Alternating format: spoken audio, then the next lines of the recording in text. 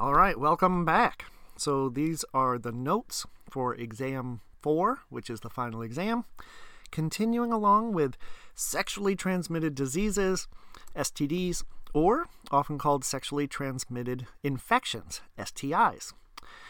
Now, I'm not going to tell you how not to get STDs. I think you probably know condom use is very important.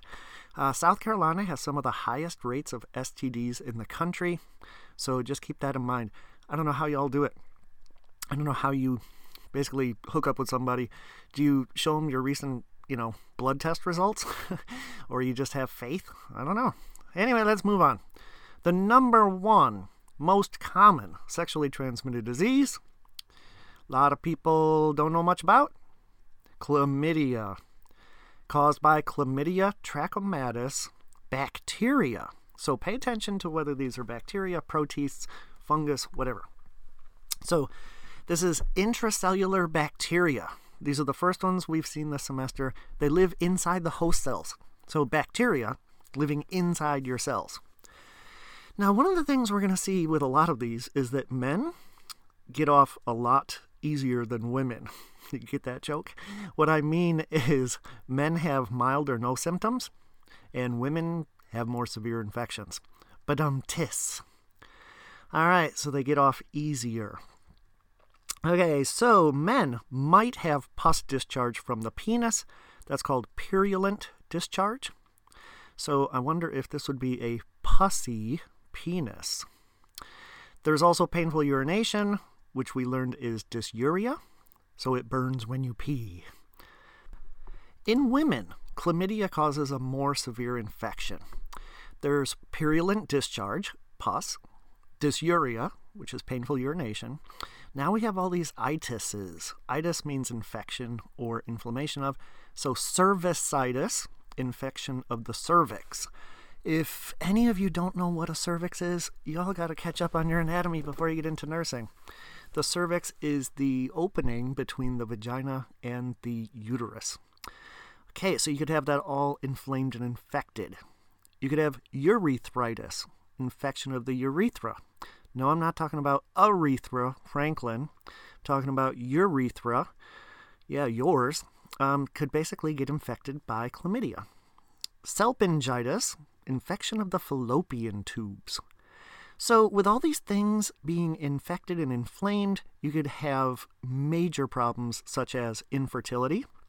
So you could get scar tissue after the inflammation goes away, and the scar tissue, everything's stuck together, and basically you can't get pregnant. You could get pelvic inflammatory disease, PID. That, as its name implies, your whole pelvic area, your abdomen just shooting pain, and you could have life-threatening conditions in the worst case. Okay, then there's the possibility of ectopic pregnancy. That's when you have a fertilized egg outside of the uterus. So you're like, how does that happen? Well, imagine that the ovary sheds an egg, and the woman has been inseminated, and the sperm goes up and basically fertilizes the egg, but it doesn't actually adhere to the uterus. So it could actually, there's a gap. Did you know there's a gap between the ovary and the fallopian tube? So that little fertilized egg could actually make it out into the abdomen. That is not going to survive. And no, you cannot transplant it into the uterus. This is one of those situations where you have to ask yourself about abortion for medical reasons. So imagine that the woman has an ectopic pregnancy with pelvic inflammatory disease, and she wants an abortion to get in there and, take away the fertilized egg. Tragic, but that is not going to develop into a baby, and it could really risk the mother's health. So, abortion aside, you can see that women have much more severe infections. The good news is, if you have any of these symptoms and signs, go early to the doctor, and they can give you antibiotics, and it'll clear it right up. I guarantee. We don't see a lot of resistance as far as antibiotic resistance, except gonorrhea. We're starting to see antibiotic-resistant gonorrhea. Rare, but probably become more common. Okay, number 2 most common sexually transmitted disease, drumroll, Syphilis, caused by, you know this by now, Treponema pallidum bacteria. There's 3 stages.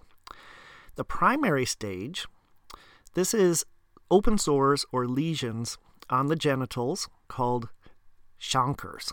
Now, some people say cankers, but don't confuse that with a canker sore, which is on your mouth. Technically, this is the right pronunciation, chancre.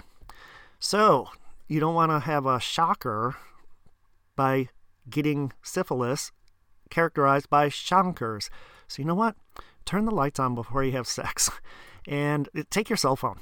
Turn the flashlight on. Look down there, see if there's any open sores. If there are, stay away, honestly. All right, secondary stage. A rash. A flat red rash anywhere on the body. Like it can be on the back of your hand. You wouldn't think you have syphilis if you have a rash on the body, but this gets around all through your body. Remember, these are the corkscrew-shaped bacteria spinning and whirling around, going through all of your body parts. Ugh. Finally, the tertiary stage. We're talking like 10 years. Okay, so if you don't get treatment, most people are going to get treatment before 10 or 20 or more years. You can get these masses, these bumps, growths on your skin, on your organs, on the bones. Those are called gummas. They're kind of gummy, big, floppy growths. That's possibly life-threatening, like if it was on your heart. But look at neurosyphilis. That affects your brain. You can have dementia. Sorry, that's a misspelling. It says dementia. Dementia, which is, acting crazy. Seizures, psychosis. Now, one thing you can look for in that late stage is Argyll-Robertson's pupil. Now, I call it prostitute's eye. That was the original term, but now we're politically correct. Nobody wants to hear somebody called, a prostitute, even if they are. But prostitute's eye, these are prostitutes that are at the tertiary stage of syphilis, like back in the 1800s. The pupil response to bright light is lost. That's because it's affecting your brain, and you know that if you damage the brain, the pupil will not shrink down in bright light. So you remember Jurassic Park, T-Rex, and they shine the light in its eye and it goes, whee! And the little pupil respond to bright light. Well, if you have neurosyphilis and syphilis has gotten to your brain, you'll have that same thing, but this is the condition called Argyll-Robertson's pupil. All right, the next one, number 3, gonorrhea. Caused by Neisseria gonorrhoeae, bacteria again. In men, bastards, mild or no symptoms, similar to chlamydia. That's just not fair. In women, more severe infection, similar to chlamydia. Now, here's what we were talking about a little earlier in the semester. You can get some of these sexually transmitted bacteria in different parts of your body. So, for example, let's say you have gonorrhea and it spreads to the heart. That causes a disease called endocarditis. You would never think that's from having sex, You can get it in your eyes, and that's called ophthalmia.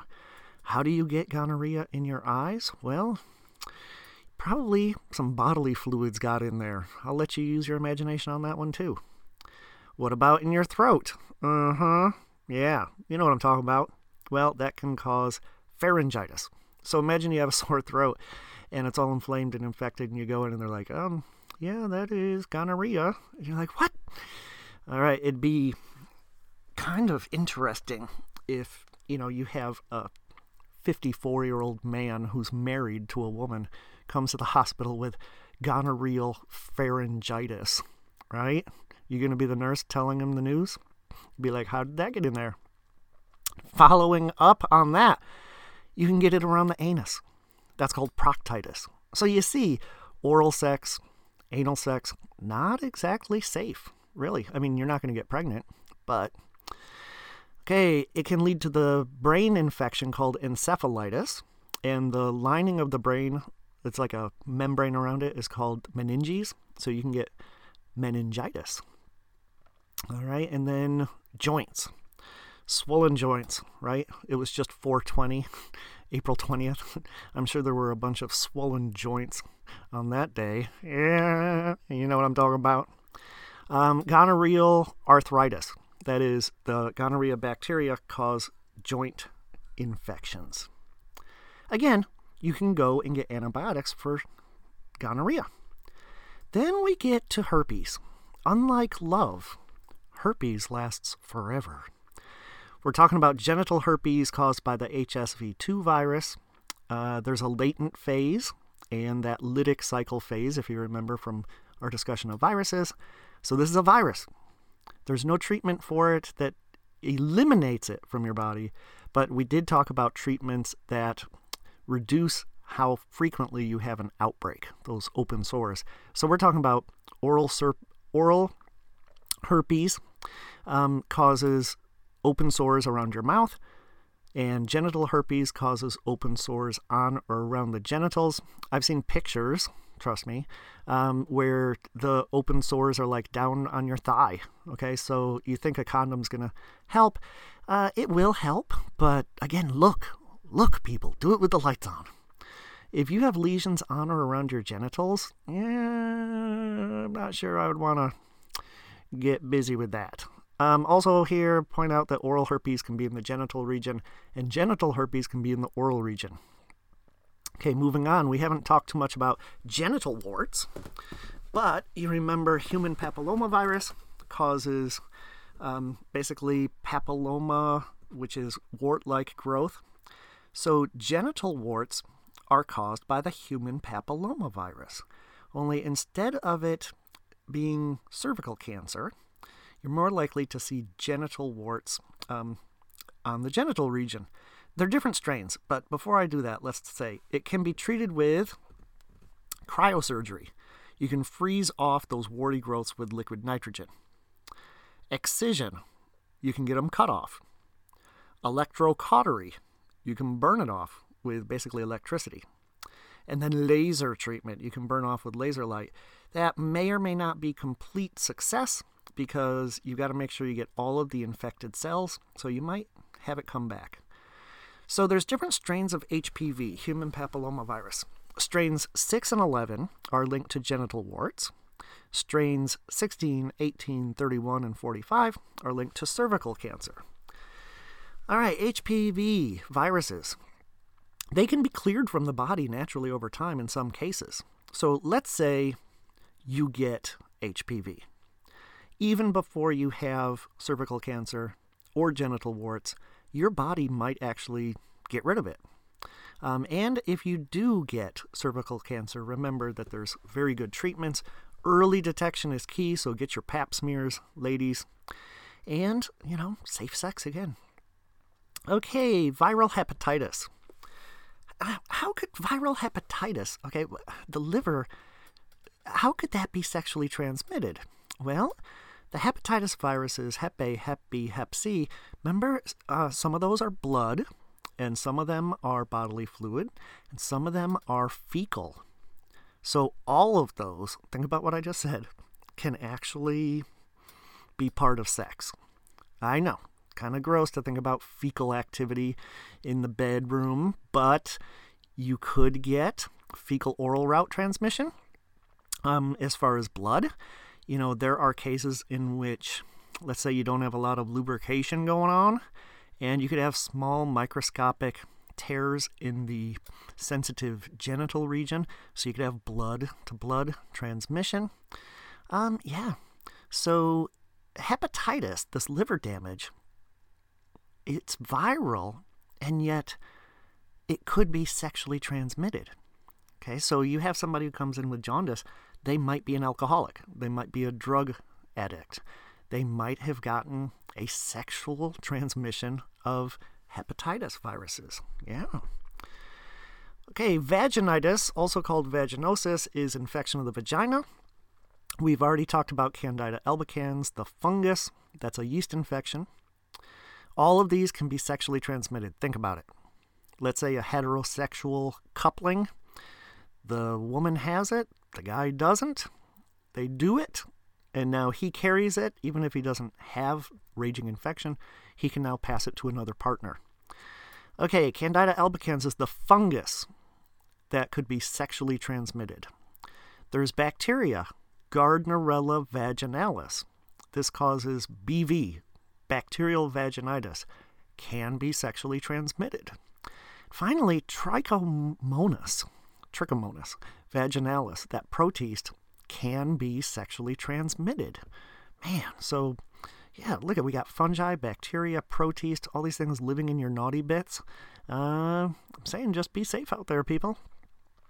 Most of those have treatments. There are some resistant strains, but you can get antifungal drugs like monostat for the yeast infection. You can get antibiotics for the bacterial infection, and you can get other drugs for the trichomonas infection. I know you're having fun, right? Finally, number 8, AIDS. Just remember that's autoimmune deficiency syndrome, and it's caused by the HIV virus, which is human immunodeficiency virus. Now, we know it can be transmitted by blood. You know that. You know it can be transmitted by semen. You know that. Did you know it can be transmitted through vaginal secretions? Okay. What about anal or rectal mucus? Well, you know, there's a reason why men having anal sex with other men is one of the highest risk behaviors for AIDS, and that is because not only is the HIV virus concentrated in the anal and rectal area, but especially uncircumcised men, they actually have a high concentration of HIV virus around the head of the penis. So you could imagine taking two hot spots, so to speak, and putting them together. That is high risk in terms of risk of acquiring AIDS. Now, the last one might surprise you. Breast milk. Yeah, I know. So let's say that you're pregnant and you have HIV. Okay, tell your doctor, obviously. You need to take precautions. They will probably do cesarean section, C-section, because coming through the vagina, you could actually transmit the virus because there's potentially going to be bleeding, etc. But let's say that the baby is born HIV negative. They don't have HIV. You would not want to breastfeed because breast milk contains the virus. Okay, this segues to the immune system, so we'll end by saying HIV kills immune system cells. Specifically, they're called T cells. We're going to get to that in the next lecture. So the clinical definition of AIDS is when the CD4 T cell count, that's a special type of T cell, is less than 200 of those cells per microliter of blood. Usually the onset of that is about 8 years after initial, infection by HIV. So you got, about a decade where your immune system's getting worse and worse and worse. And then finally, when it hits 200 cells per microliter of blood, your immune system is considered shot. I mean, you're going to die from anything at that point. You could die from bacterial pneumonia. You could die from a yeast infection. You can die from any infection at that point because your immune system cannot fight. So those CD4 T cells will be discussed in the next section on the immune system.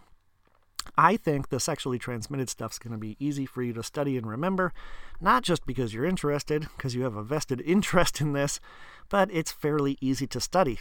So I'll do another lecture on the immune system after this. In the meantime, keep it in your pants, or, not. Anyway, have fun, but be safe.